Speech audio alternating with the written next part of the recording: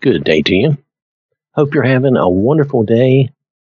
Want to read to you from James chapter 5, verses 1 through 6.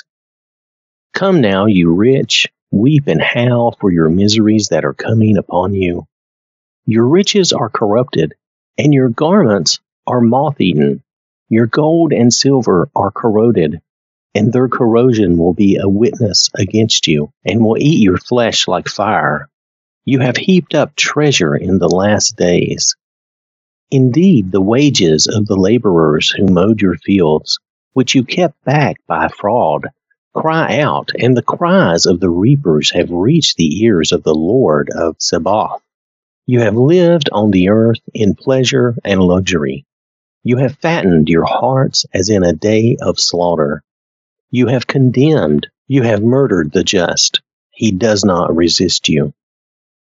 This is a dire warning to us.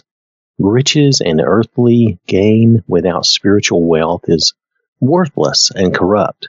It corrupts the soul, the heart, and mind.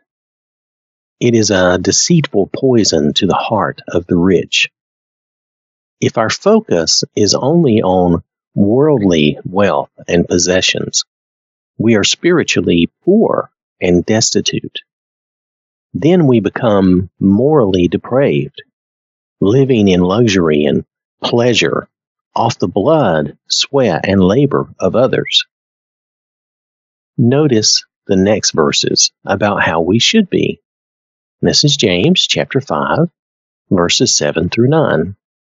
Therefore, be patient, brethren, until the coming of the Lord.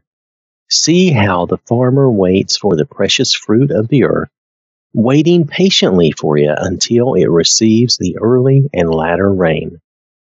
You also be patient. Establish your hearts, for the coming of the Lord is at hand. Do not grumble against one another, brethren, lest you be condemned. Behold, the judge is standing at the door. Be patient. Realize this life is short, fleeting. The Lord is coming. Establish our hearts.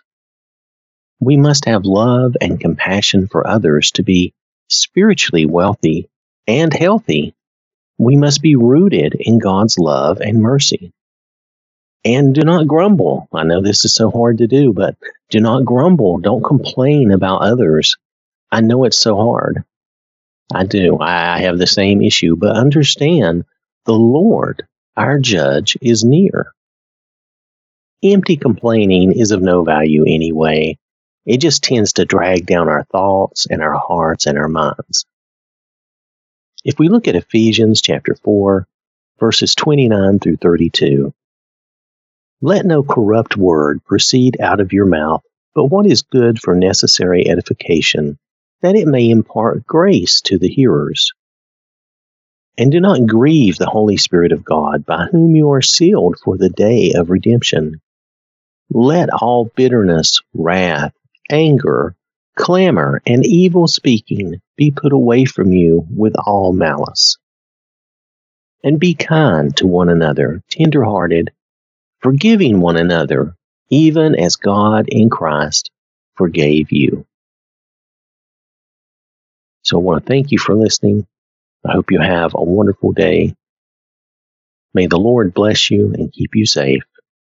And remember, God loves you.